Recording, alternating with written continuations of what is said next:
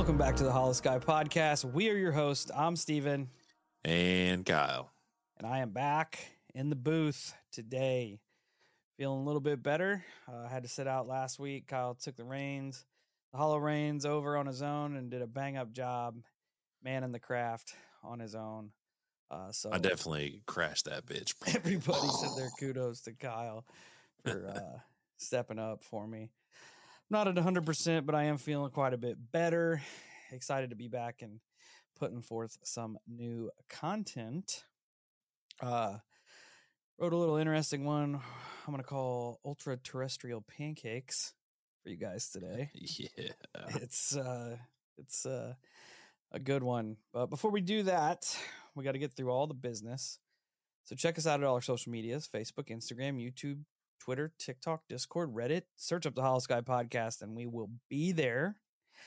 Come join the Hollow Cult, be part of the community, and just be cool, right? Again, this is our Monday regular show. Tuesdays, our recap of the night shift will drop. Wednesday, 8 p.m. Central on YouTube. Our night shift live show goes on, 8 p.m. Central. And then Thursdays are our listener experience episodes. So it's a lot of hollow content for you all. If you have a paranormal experience you'd like to share on a future Thursday show, Kyle was out traipsing through the woods and he came across this weird rock carving that had some information that he's supposed to relay to you guys. So I did. I am out in the woods fairly often. And what I found was that if you have a story you'd like to have us read for you, you can do that. And all you have to do is write it out and then shoot it over to the email, which is going to be hollowskypodcast@gmail.com.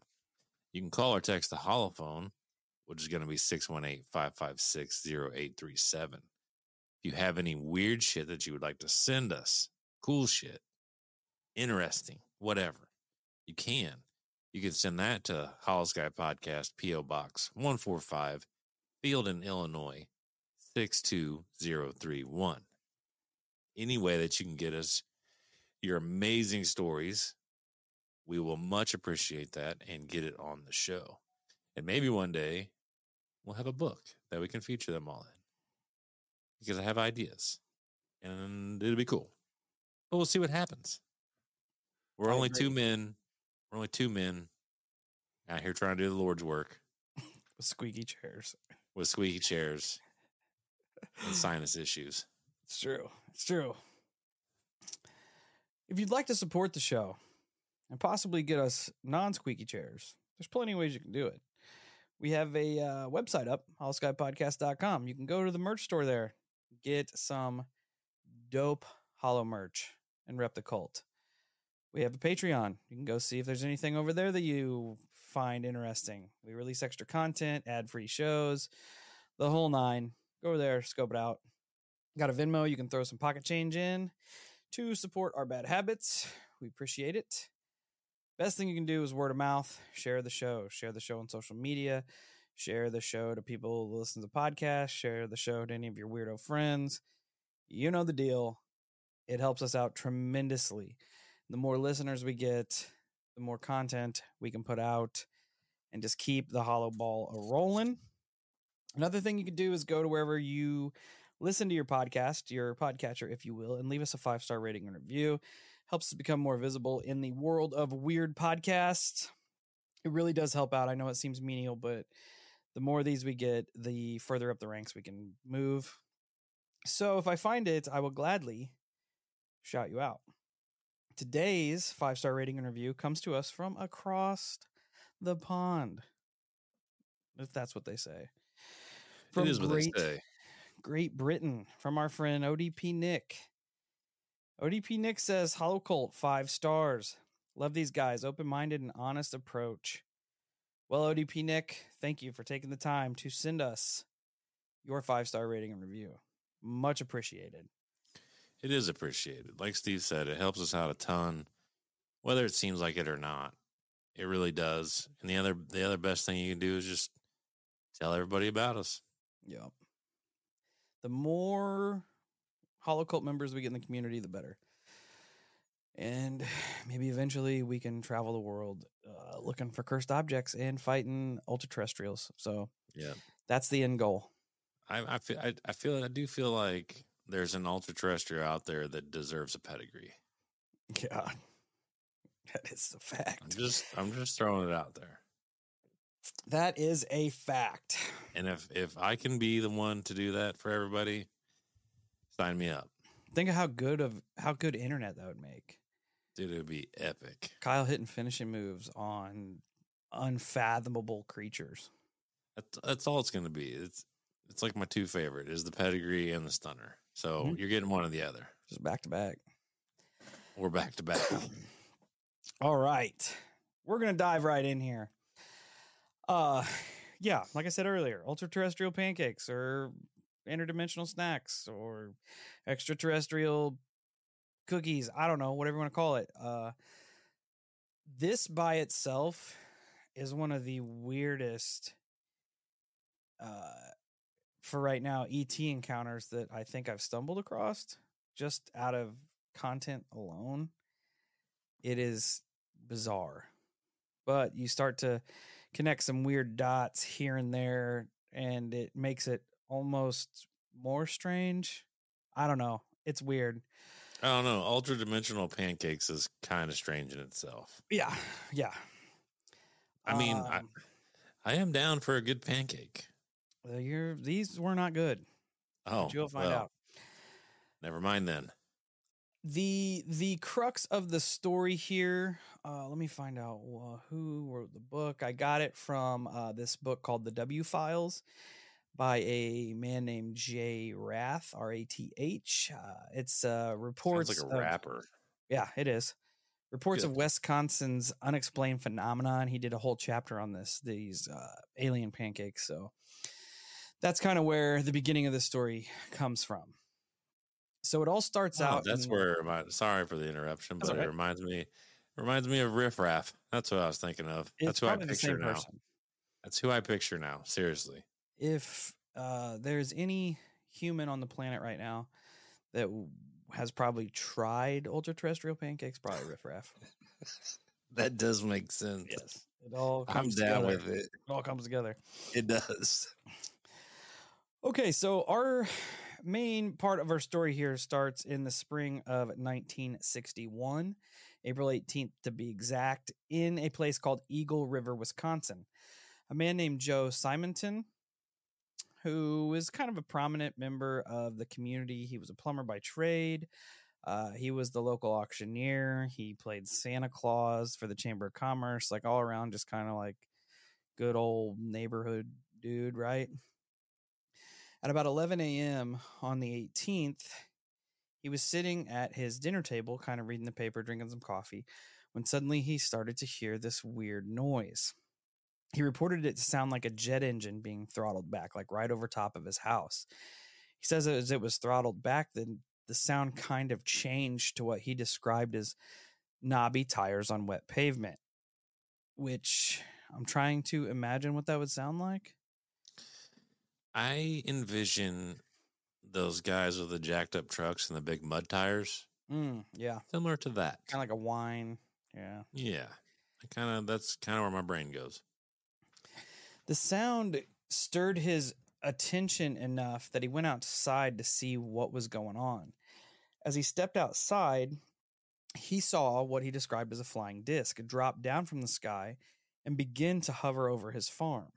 He said the disc was silver and, quote, brighter than chrome. It was 12 feet high and 30 feet in diameter.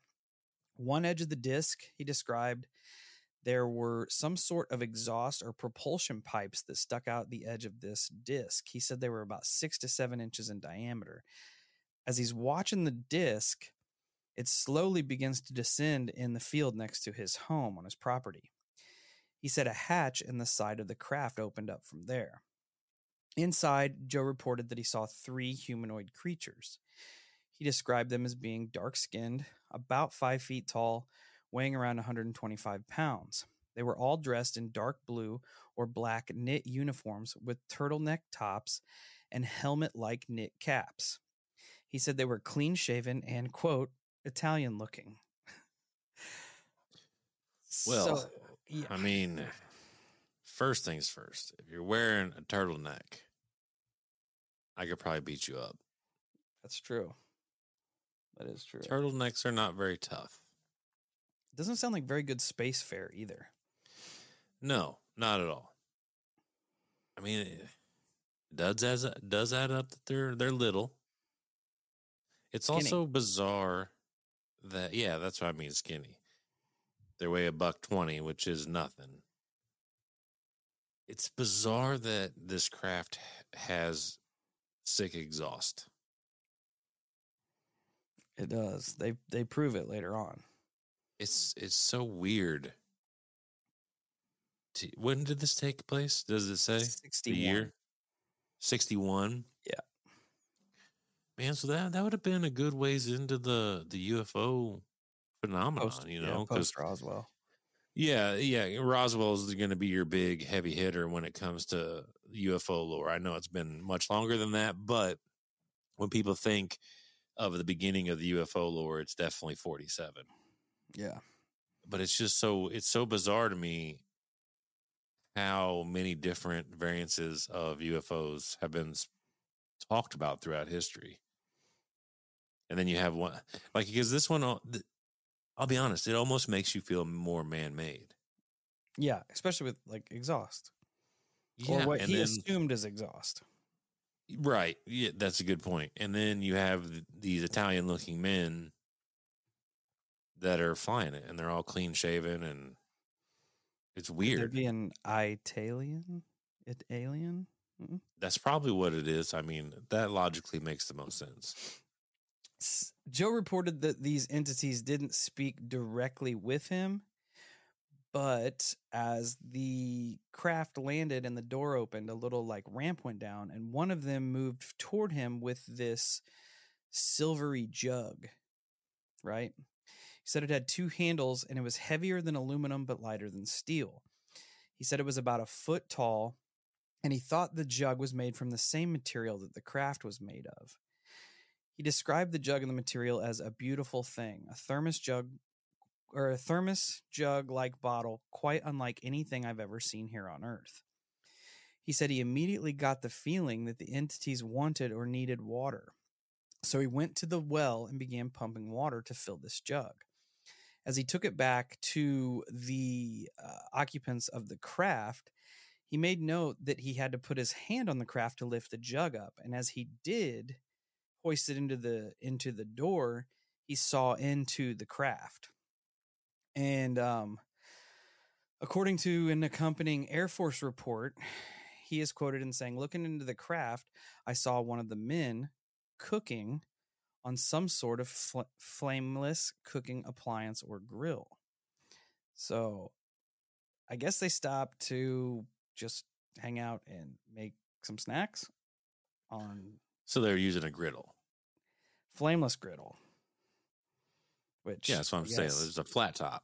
Yeah. Like a flat top or like an electric stove top or something to that degree. Yes. Because it does, like, once again, to hit back on the human aspect, it does make you feel similar to humans from the future or whatever, whatever theory that kind of pans into. Yes. Joe spoke on how the interior of the craft was dull black. Even the three control panels that he described as, quote, extremely beautiful were of the same color, almost wrought iron in appearance. He was so fascinated by the contrast of the shiny exterior and the dark interior that he was quoted in the Air Force report saying that he would love to have a room painted in the same way at his home. It seemed that in return for the water, one of the entities had prepared Joe a little snack. This was the only one with a distinct red trim around his pants. He said they were all dressed alike except for this one that was presenting him with whatever they were cooking on this griddle. He described them as 3 cookies or pancakes about 3 inches in diameter. They were still warm from the griddle. He also said that they were perforated with a lot of small holes. He took the pancakes, and Red Pants gave him sort of a little salute, like he pointed at his forehead. So Joe did it back and slowly backed away from the craft. He stated that Red Pants connected a line or some sort of belt to a hook on his pants, and the hatch closed. It closed so perfectly that there wasn't even any seams for the door in the side of the craft. He said the craft rose about 20 feet into the air and took off south at a 45-degree angle. The pressure from the takeoff blew the tops out of some nearby pine trees from whatever those exhaust ports were. He also stated that it took less than 2 seconds for the craft to completely disappear from his sight. He said that the entire encounter lasted a little more than 5 minutes. He called the local sheriff, who came out and examined the property and the trees, and he stated that Simonton was of sound mind and clearly believed that what had happened was true. Joe did what any red-blooded American would do when gifted tasty snacks and tried one of these ultra-terrestrial pancakes for science, of course. Hell yes. He said that they were not good. And that Did he add syrup to it? I don't think so. See, that's his bad then. Could have been good with a little bit of syrup. It might have been. But I guess he probably thought, they traveled all this way, made me these snacks.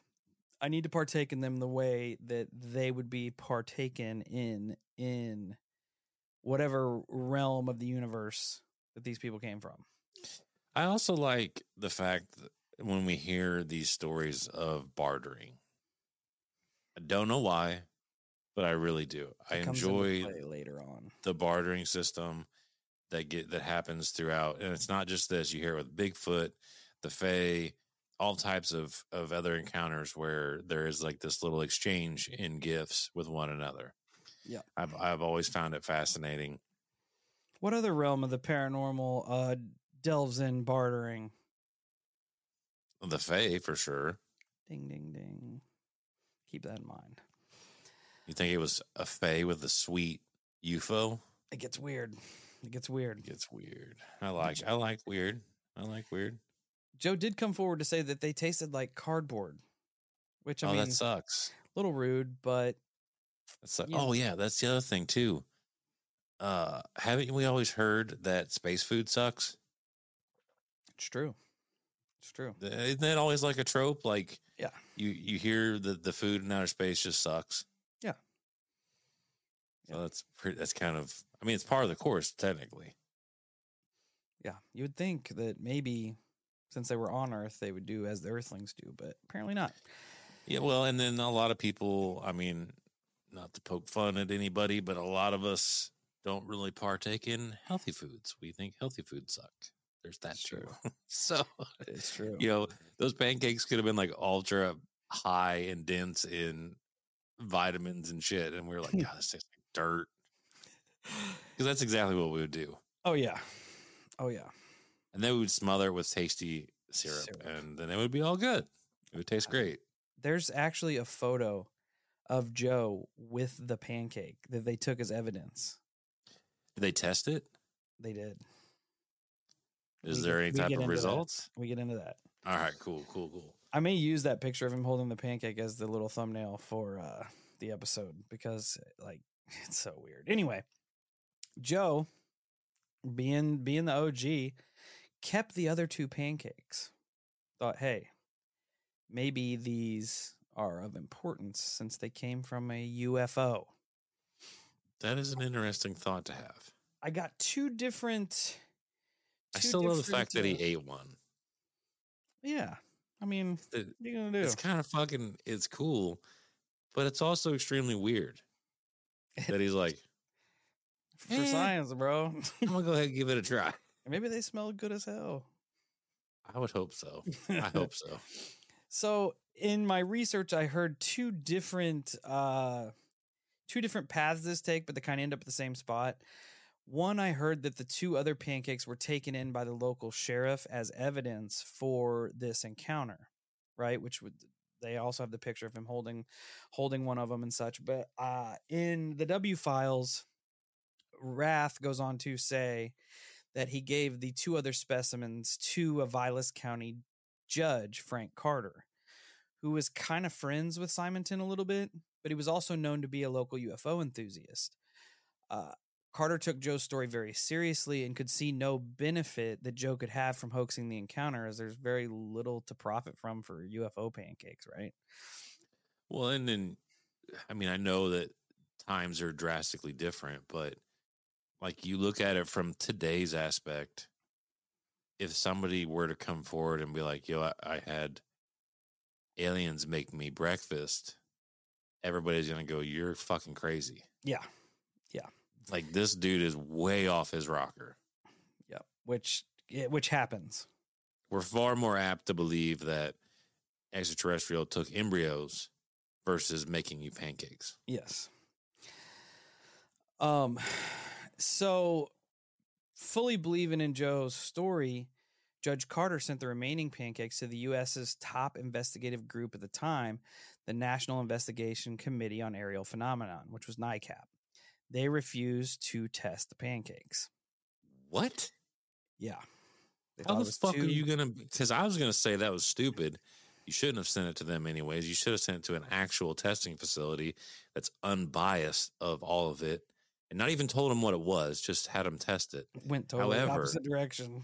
Yeah. However, you sent it to the people who are supposed to be head first into this shit, and they're like, no, we're not doing it.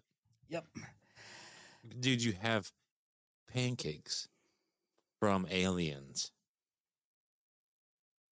And they said that's too out of left field for us to pay attention to. See, that almost makes you feel like this is some government cover-up shit when these organizations do that type of stuff. Yep. Well, this doesn't fit our narrative. We're going to go ahead and sweep it under the table. Keep that in mind, because I'm going to try to remember to circle back to that. The whole absurdity aspect of some of these encounters. As word got out, like you just mentioned, Simonton began to get ridiculed by local people for coming forward with his experience about the UFO and the pancakes. But on the flip side of that, the UFO activity in the area continued for the next week.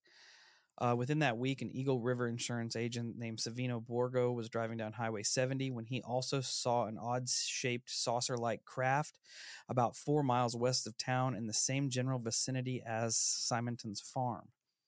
The following day near Rhinelander, which is right like a town next door to Eagle River, 2 boys came forward and said that they had seen a UFO the night before with their mother and sister. In an odd twist, the UFO activity, which kind of made its way through local law enforcement to NICAP, got into the ears of the Air Force. They started to hear about this, who sent their top civilian UFO investigator, J. Allen Hynek, who you probably know from Project Blue Book and had his fingers in a lot of stuff in the 60s. Yeah, I was going to say that time, especially that time, the Air Force was pretty big into investigating UFO reports. Yes, they started hearing about it, and they sent Hynek out to investigate. He was an astronomer at Northwest University at the time. He went to NICAP and got the pancakes back, sent them to be analyzed by a committee of Northwestern University lab technicians, the Air Force's Technical Intelligence Center, as well as members of the Food and Drug Laboratory of the U.S. Health Department. So 3 pretty prominent scientific So he kind of did what I suggested to do. Yes. It's wild to me that the Air Force is putting this forward. Not NICAP. NICAP's like, no, that's crazy. But the Air Force is like, yeah, to run these. It's also interesting that it took Hynek from the Air Force to recover these pancakes. Yes. Because NICAP is like, no, it's too wild, but we're going to go ahead and hang on to these. Yeah. Yeah. Once again, sussy on the organization, but they bow down when the Air Force shows up. Yeah. They're like, oh, hold on. Yeah, we better go ahead and keep them. Yeah. But maybe, like you said, it's interesting. Maybe they didn't want to mess with it because it was like, it would almost be biased having the UFO people analyze the UFO pancakes. That's You know true. what I mean? That's true. And then on top of that, if you look at, which I don't know, I know that you and me are different and we really don't give a shit. However, I could see and understand an explanation in being, listen, we're already in a weird position with the general public because we look into UFOs. However, if we start investigating pancakes, that's a whole nother level of disbelief the general public's going to have. Like, people already don't take it serious. If we start analyzing pancakes, they're also going to think we are way off our rockers. Yeah. Where are we at here? The committee ran a full analysis on the space cakes, and after a few days, they came back with conclusive results. Quote, the cakes were composed of hydrogenated fat, starch, buckwheat hulls, soybean hulls, wheat bran. The bacteria and radiation readings were normal. Chemical, infrared, and other destructive lab tests were run on the pancakes, and the Food and Drug Lab of the U.S. Department of Health, Education, and Welfare concluded that the material was an ordinary pancake of terrestrial origins. So everything that it was made with is present here on Earth, and nothing stood out. They were essentially everyday normal pancakes, with two exceptions. I was say, why'd they taste like dirt then? Two exceptions, right? These two exceptions started to garner the attention of one Dr. Jacques Vallée, who we know is big into the whole UFO realm. His life was the like portrayed in Close Encounters of the Third Kind as one of the leading UFO scientists in the movie, was based around Jacques Vallée. He starts looking into these pancakes, and the first thing that stood out was that the recipe fully lacked sodium chloride, which is normal table salt, which would be why Joe said they tasted like cardboard and were disgusting. Right. The other being the fact that the pancakes were made from buckwheat, which I know people are going to be like, oh, well, buckwheat pancakes do exist, blah, blah, blah. I eat them because I'm vegan, yada, yada, yada. But they're not very popular in the United States, especially in 1961. Buckwheat was barely grown here and even more scarcely used. But the exclusion of salt Was and the it use was it used over in Italy a lot? used in parts of Europe and Asia,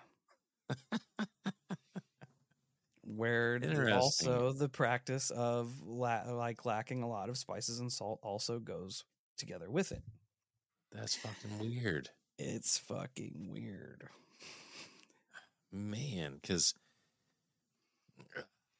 I don't know, like, my brain wants to play to Hitler and the Nazis because they were rumored to have ET craft. You know what I mean? So that's same general vicinity, not saying they worked hand in hand with the Italians or whatnot, but it just makes you feel like that part of the world may have had some cool shit. I like where your brain is going with this, because it wasn't where my story went. Okay. But it is definitely interesting to tie that together, considering some of the things that they were dabbling in, possibly like kind of time travel, maybe. Oh yeah, with the bell and how it disappeared and all that stuff. Well, I mean, at the end of the day, you know, despite the ramifications of what Hitler and the Nazis did, just like America, everybody else was soaking up the scientists after the war. Yeah. And the information they had. And I'm not saying Italy was involved or not, but let's just pretend they were not that far away from being able to collect some good data. They're right in the backyard, you know, they're right there. Yep. So, yeah. And now that Dr. Vallée is on the case, he goes ham, right? he starts to dig into thousands and thousands of records across Europe, looking specifically for entities dealing with buckwheat pancakes. How Does he find any? Yes. So he goes Okay. back to France, Valet does, and starts just digging, going into libraries, going into book dealers across Europe, and just gathering tons of like ancient and esoteric writings from hundreds of years across the board. Gets this all together and comes back to America with this information he gets. He starts cross-referencing it with information that J. Allen Hynek has put in to Project Blue Book. So he's tying all of this shit together. He comes to find out that despite thousands of miles of difference between America and Europe and hundreds of years of difference, cultural differences, religious differences, Joe Simonton encounter is not a one-off, but it's actually a commonality in some of these encounters that he's pulled up. What? I've never heard about this in my life. Valet found that accounts of alien visitors cooking buckwheat pancakes were quite common throughout early European folklore and traditions. One specifically were the Bretons, a group living in Brittany, which is the northern peninsula of France. Buckwheat was their primary grain, so it was prominent throughout their folklore. But they spoke of these interesting fey types of entities known as Phaons.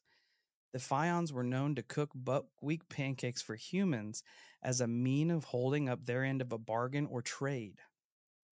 Which is exactly what happened. Which is exactly what happened in Wisconsin in 1961. Yeah, 100%. Phaons are hobgoblin-like creatures characterized by their habitat in rocks or caves of Brittany's northern shores. The Phaons lead military-like life organized into battalions. They are said to wage war in the ocean on a golden ship. According to tales, they own and graze livestock and sometimes give enchanted objects or food to humans. One specific tale. I was going to say, it does make sense when you bring up like a military-esque background because of the way they were all dressed. Yes. And the knitted caps. Yeah. Seem like the Fae, like little goblins or gnomes. Yeah. And one, it like the way they were dressed alone almost makes you believe like a chain of command. Because the one dude had different pants, Red pants. Yeah, they were all dressed similar, aside from the fact that this dude had red pants, and throughout military history, you would use insignias to signify leadership and stuff like that. Yep. One tale specifically tells of a black cow that belonged to a little like cave battalion of the Phaons, who escaped and ruined a buckwheat field for a woman who lived nearby. She went to the cave and started to complain about the damage that had been done. The Phaons made a deal with her. They said that they would see to it that she would never run out of buckwheat cakes, provided she kept her mouth shut and didn't tell anybody about it. Spring is in the air at Littleton Coin Company, and we want to help you brighten your collection. Visit us at littletoncoin.com all month long to enjoy 15% off your purchase. With a wide selection of coins, paper money, supplies, and more, Littleton Coin Company has something for every collector's taste. Use promo code SPRING at littletoncoin.com for 15% off your purchase all month long. Restrictions apply. Littleton Coin Company. Serving collectors since 1945. Indeed, she did, and her family discovered that their supply of buckwheat cakes was inexhaustible. They would take from it, it would fill back up. Take from it, it would fill back up.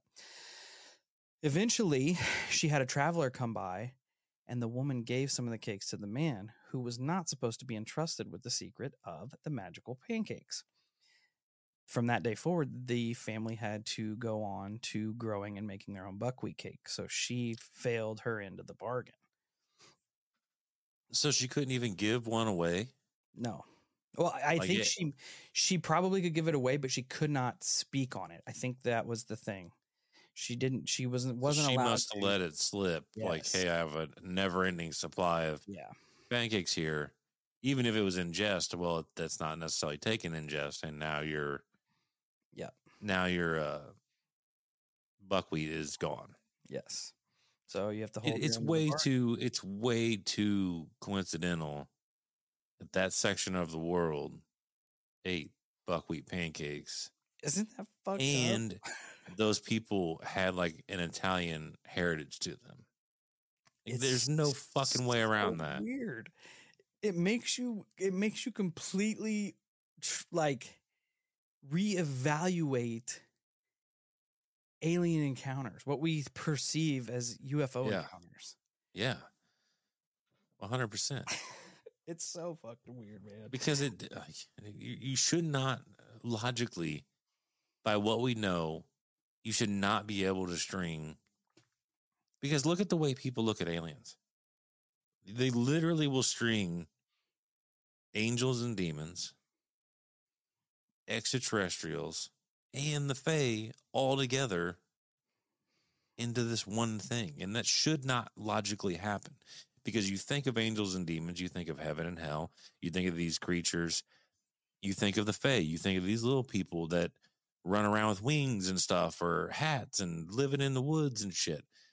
And ETs, you have like mechanical craft and the ability to enter and leave our atmospheres and travel all over the galaxy. How do all of those connect?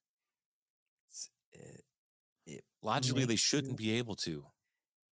Especially with like John Keel and Jacques Vallée make you have to completely reevaluate the phenomena as we know it.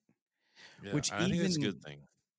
Yeah, even now in some of the congressional hearings and stuff, you listen to their verbiage, and they are making it so vague, so broad, that it could easily be exactly what they're talking about here.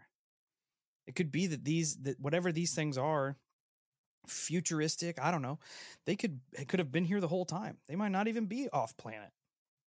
No, yeah. I mean, it sounds like it's not off planet.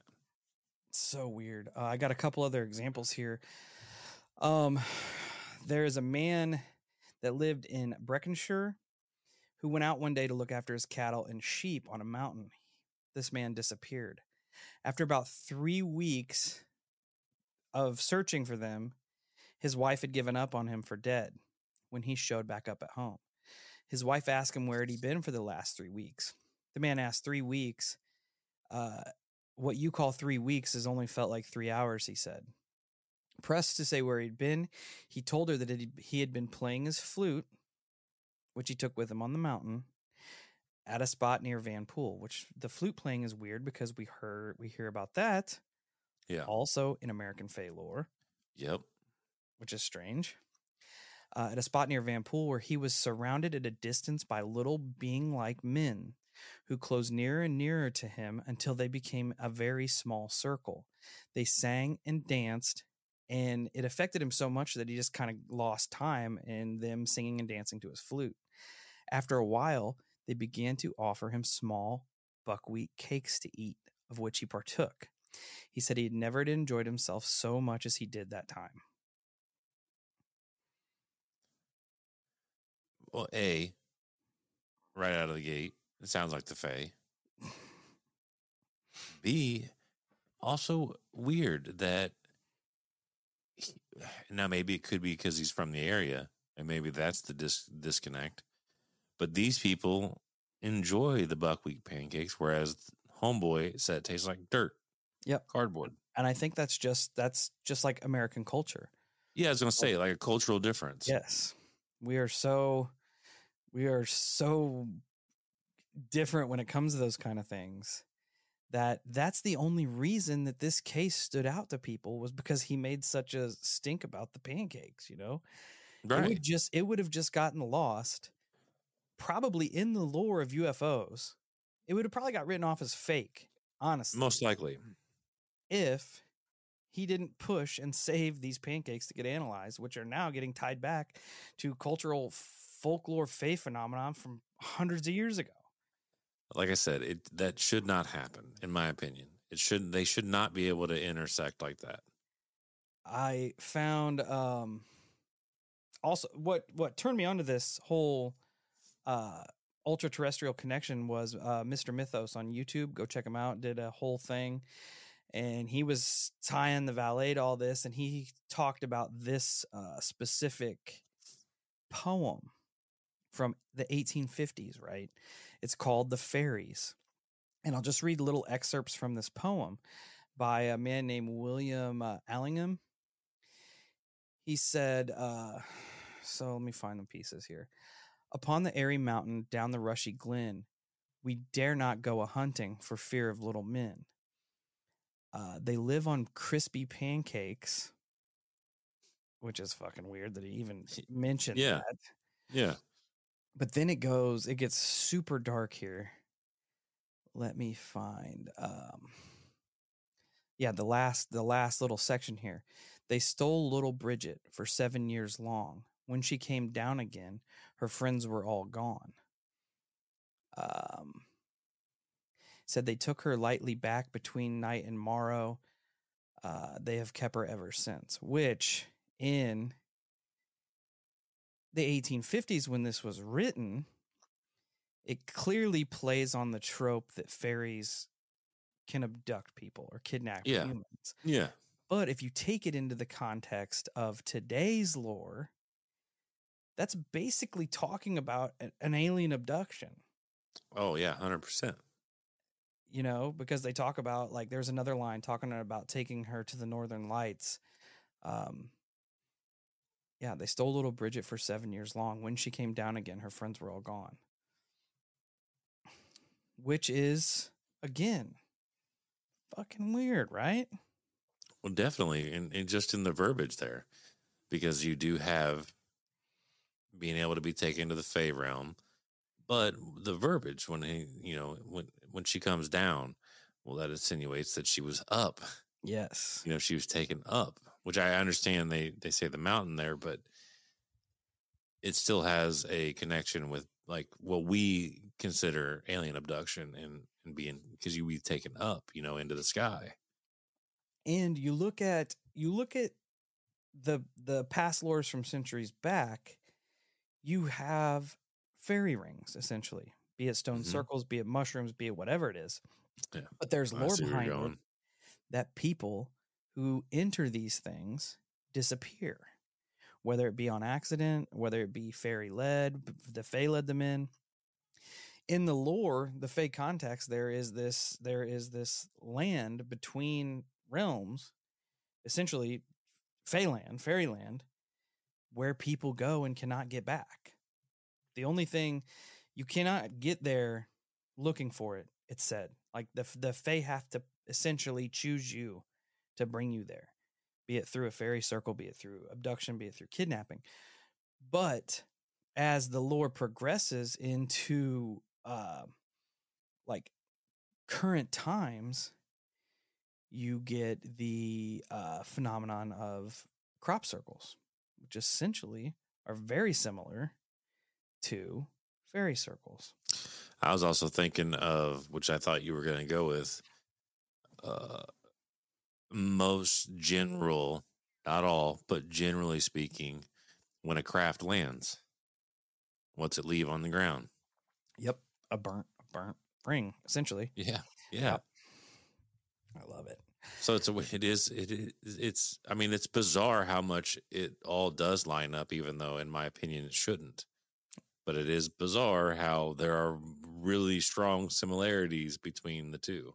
It's weird, and it gets weirder because it makes me think about what we were talking about earlier, right before we started actually recording. How Jacques was saying how it's this disinformation and all this fucking weird shit. Like it honestly, it makes a lot of sense, really, when you step back and look at it. And you look at the unexplainables of the phenomenon, it's gross. It does make a lot of sense. I'm not gonna lie. And I am one that likes my entities separated and in their own categories. However, when you observe it from that perspective, it does kind of make sense. It's like whatever the phenomena is, whatever's at the center, whatever the source of the phenomenon is using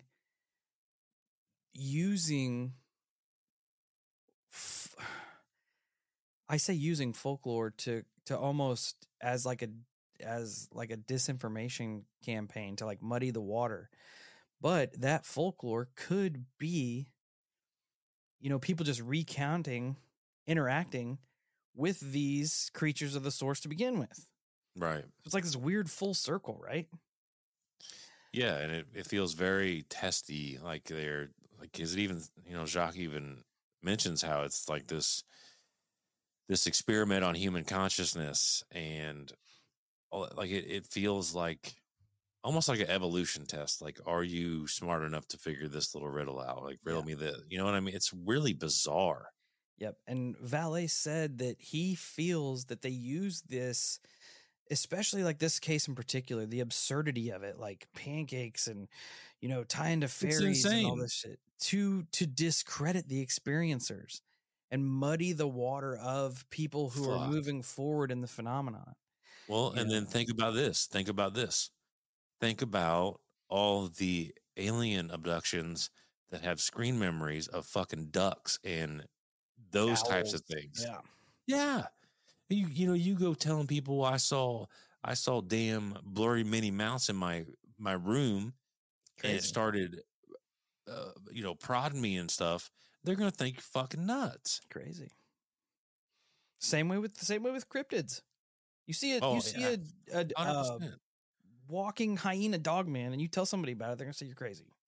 Oh yeah, you're crazy. You probably saw a bear walking. Yeah, or you were drinking.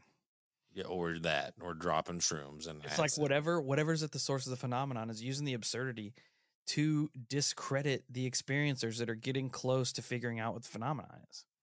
That's weird, man. Because like I said, when we were talking off air, it shows intent. It shows hyper intelligence. Tier manipulation is what it shows. Yeah. A couple it takes a degree of intelligence too to be that cunning, to be that far ahead of humans. Yeah, and like that is it is to be that far ahead, because you are 100% playing to all of our strengths, all of our weaknesses. You're anticipating, you're playing a chess move that you've already won. Yep. Our chess game that you've already won, because you already know all the moves. Like you have this innate ability to predict every move that we're gonna make, and like you transcribe the narrative at that point. Like you're like, oh, let's just watch this. This is what I'll do, and this is what they'll do, and then this is what I'll do, and it's just this plays back and out forth right to their hand. Yeah, and it does. It grossly enough, like if you really think about it, it does make you feel like I picture an elite, be it a king, whatever, and a peasant. Oh yeah, you know what I'm saying? Like it has that dynamic to it. Like I am far superior, you're dumb. Yeah, it's like they're just fucking around. But it feels like this, and I say king because it feels so petty, the way that they would take the time to manipulate our kind, be it that we are considered the peasant. Like there's like a sick joy in that, because people like you and me, at some point, if we were playing that chess game, we would get bored with that chess game. It would become just boring to us. However, you have this like royalty elite, like I'm better than thou type of person, and it's almost like they forever take enjoyment, even though it's bland and boring. They know all the outcomes, they know everything to it. They played the game 1,000,000 times, but they still have that little satisfaction in watching the pieces fall the way they want them to fall. It's just very bizarre, like keeping an ant farm. Yeah, exactly. I mean, dude, it's down to every little detail too, especially in this case, because one of the first things that happened were that the visitors needed water. It's known in common Fae folklore that the Fae choose to drink pure spring water. which is exactly where Joe pumped his water from their Weird. spring well. Also, the lack of salt in the pancakes. According to British fairies at WordPress.com, it's quite well known that amongst the variety of substances which fairies object, everyday ordinary salt is one of the most repellent for them. Oh shit! I didn't think about that. The fairies' loathing. That's a lot of lore too. Now you think Yeah. about it. Use The salt fairies- rings and stuff like that. Yep. The fairies' loathing of salt can be related in two ways. It can be used as a deliberate defense against them, or it can unwittingly prevent them from handling human goods. Amongst the means used by midwives and neighbors to protect mothers in labor was sprinkling salt around the house, and after the baby was safely delivered, could be guarded against abduction by putting salt in the newborn's mouth. Related to this were several ways of expelling a changeling. In Wales, one means of driving off a changeling was to place salt on a shovel in the sign of a cross and heat it over the fire. They talk about so fucking weird. Adding salt into your milk churn to keep the fairies from stealing Taking your milk. But on the flip side of that, there are also accounts of putting salt under your butter churn to keep demons from stealing your butter. So here we are, full circle to what we were talking about. The connection between the demonic, the ET, and the Fey realm. Because you hear about catastrophic disclosure. And in our circle now, you think that this means aliens are real. We're not alone. Extraterrestrials are real. You think it's going to completely morph how we see history and morph how we see religion and morph how we are not top of the food chain anymore. What if catastrophic disclosure is that everything that we can't explain, ghosts, cryptids, fucking aliens, angels, religious encounters, is all from the same singular source that we do not know of? Imagine if that is disclosure. Everything that is on the fringe realm of reality comes from one singular source that's been here all along. I don't know, man. I don't like it, but like I said, at the same time, it makes sense. It's fucked up. Yeah, it just sucks because you don't have enough information to fully grasp it. But it's so bizarre how similar, because I know people have linked demonic encounters with alien abduction as well. Like there's similarities there, and it's weird that there are similarities because, like I said, there shouldn't be. Yep. Logically, there shouldn't be. It's a constant crossover for the most part. You know, a lot of people attribute alien abduction to demons. Aliens are demons. Well, like we've talked about before. I mean, what if this is what if? And I don't know how this would actually apply to a human brain, but I'm not a psychiatrist. But what if like me, my compartmentalization of the dog man, the gray, like that compartmentalization is easier mentally for my mind than it being this one singular source. Yeah, you know what I'm saying? Because it might be the only thing holding us all together. Well, and and then on top of that, because I think it's a fair example. What if it is true? But what if also at the same time our religions are perceived in that same singular force? Like they could legit come out and go, you know what? Bigfoot's real. Dogman's real. God is real. However, it is all from this same singular force. I honestly, like, I'm not big. I don't know where I stand with disclosure, right? I feel like a lot of people aren't going to be able to handle it. But I also feel like it's not anybody's business but my own telling me what I can or cannot handle, right? Oh, yeah, I agree. I feel like that should be put out there. But, like, dude, I don't know. What if it's some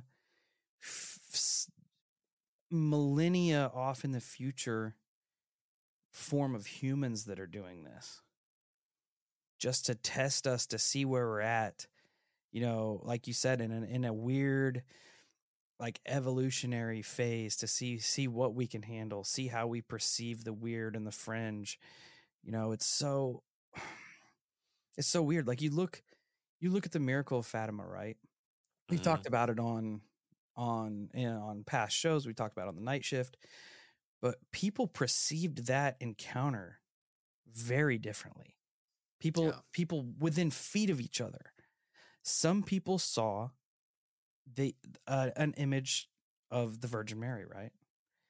Some people saw fucking UFOs. Some people didn't see anything. How does that happen? I don't know. It is bizarre, man. And like, you could take that, in my opinion, you could take that same experience and lay it up next to when we were talking about simulation the other day, and how a singular person can look at themselves and visually see themselves visually different than what their spouse sees them. Two completely different images per individual. The same way your recorded voice played back to you does not sound like it does in your own ears. It's fucking strange, because everything points to a manipulation of some type when you really look at these cases. Just like I talked to you the other day about how you and me can read a story, and we will visualize different things. We can write an essay on the same story and have two completely different and at the same time opposing ideas of the very same. Like, our own perception dictates the reality that's around us. Yep. But what if there's a higher force that's manipulating our perception to begin with? Which is the route that ballet was going down. It's something out there. I don't like it. I don't like it at all. But what you said to me, and what I heard on Rogan with the Pasulka interview, how the crash site, the 47 crash site, for some reason that's ringing bells with me, because we hear it in the Collins Elite, we heard it on the Rogan show, where they did not label this as a crash site. They more or less labeled it as an offering site. Like, this was given to them. And then you think about it, you really do. I know that 1,000,001 things, possibilities are endless. However, it is rather bizarre to think that we actually legitimately have the ability to shoot these spacecraft out of the sky. Yeah, that's what Ballet said. He said, if these things are so far advanced, so light years beyond our technology, they're not crashing here. Well, those things, like, they legitimately not. I mean, you have every top person almost collectively say the same thing, that these things not only manipulate our gravity on this planet, but they manipulate space and time itself. Yep. So you mean to tell me that our regular missile systems are going to shoot that out of the sky whenever it has cloaking abilities? It can blip on and off radars anytime it wants. You've heard the stories, whether you believe them or not, where fighter pilots have tried to engage these things and they have disabled the tracking systems, the radar, everything. They've jammed their systems, which is an act of war. And then turn nukes on, nuke launch codes on and off and shit. Yeah. And then they have the ability to legitimately manipulate space and time. Yeah. You don't need to fuck with the tracking system when you can just manipulate time. Yeah. You know what? Like, hey, there's a fighter jet that is locked onto me. You know what I'm going to do? Put it to where that fighter jet is still on the ground. Right. 3 minutes ago. It's so weird, dude. It's so weird. And it's even weirder because that's such a simple scenario. Shooting down UFO.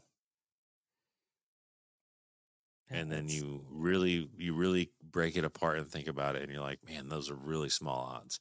I'm not saying that it wasn't a freak accident and something like that has happened.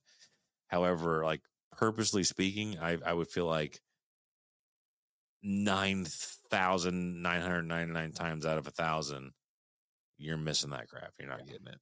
That's what Valet was getting at. That like these things don't crash. They're not going to crash here on Earth. They're not going to get shot down. He said these things are coming down intentionally to essentially. I think I believe that, to further this narrative that whatever the source is trying to push. He said think about where these things show up at in disasters, during wartime, and during massive like religious encounters like Fatima, or during weird occult rituals like with Crowley and shit. Like they are, which was in the Collins Elite, matching exactly what Pasulka said on Rogan. Yep. Because in the Collins Elite, they just believed that these were demons that had the ability to manifest these materials, and they had the same outlook that they were perpetrating some type of propaganda, some type of manipulation of the human race. Yep. Whatever the end game may be, don't know. But it's weird that you have it from different angles, where the Collins Elite is looking more from a religious standpoint, and you have these guys over here looking at from an ET standpoint. You have this guy over here looking at ultra dimensional, and it's just like the different cultures of the planet who would see a Bigfoot, but they all call it something different. Bigfoot has a million different names across the board. However, unbeknownst to all of them, it's technically the same source, same entity. It's fucking weird. It is weird, and dude.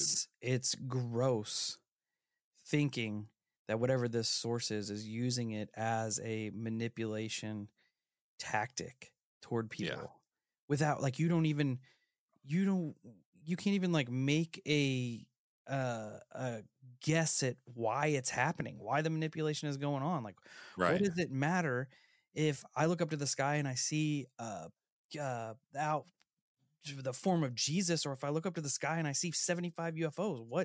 What impact does that have on whatever the source is?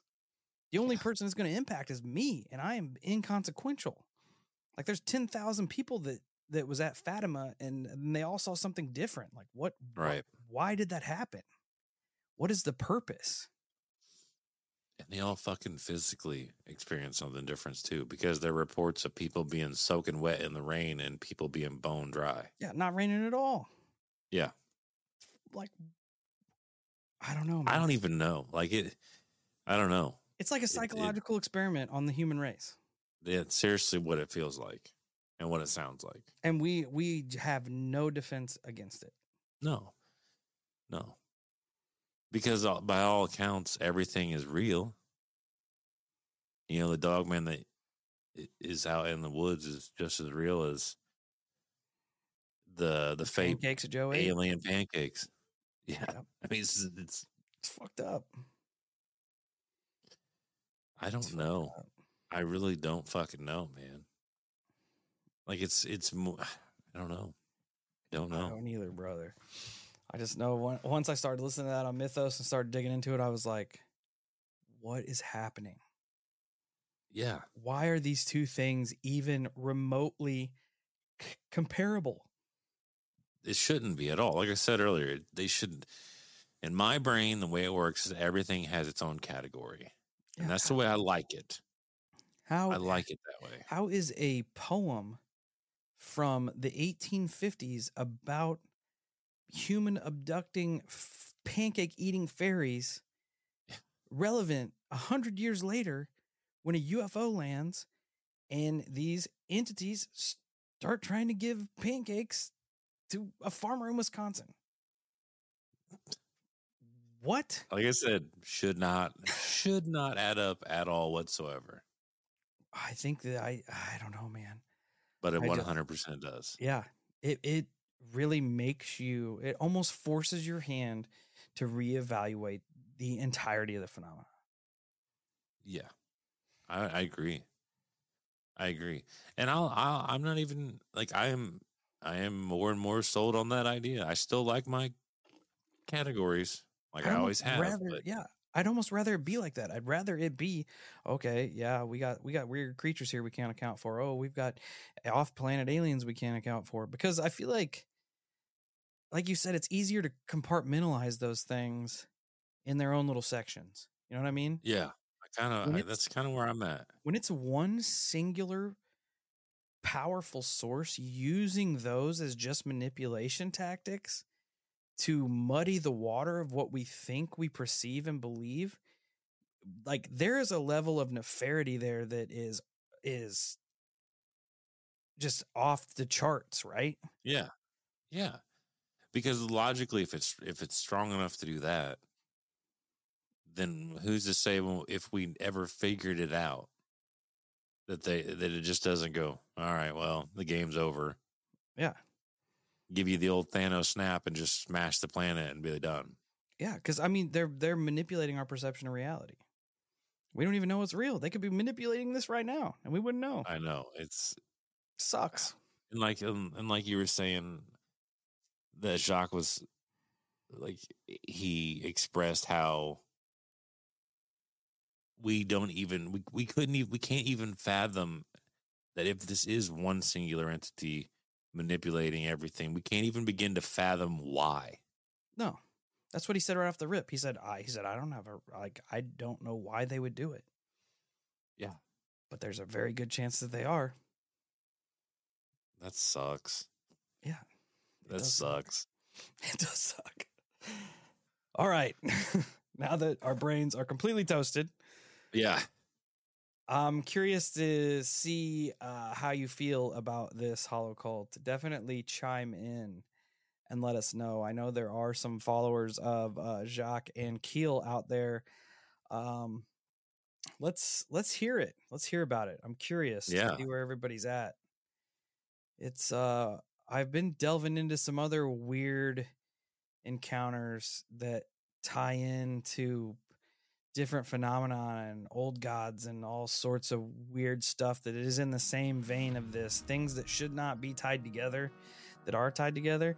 And oddly enough, Kyle too seems to be looking into something similar as we talked.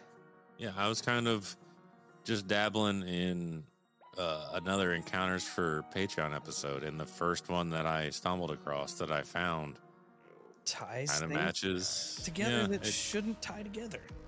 Yeah, it really does. And it even I didn't even tell you all of it, and it's bizarre. Oh yeah. But anyway, that was my pancake story there. So yeah, let us know what you think. Until next time, check us out at all social medias: Facebook, Instagram, YouTube, TikTok, Twitter, Discord, Reddit. Join the Holocult. You know the drill. Till we meet again, stay safe, stay weird. And if some entity from beyond our realm offers you a snack, I'm going to say go for it. Try it. Why not?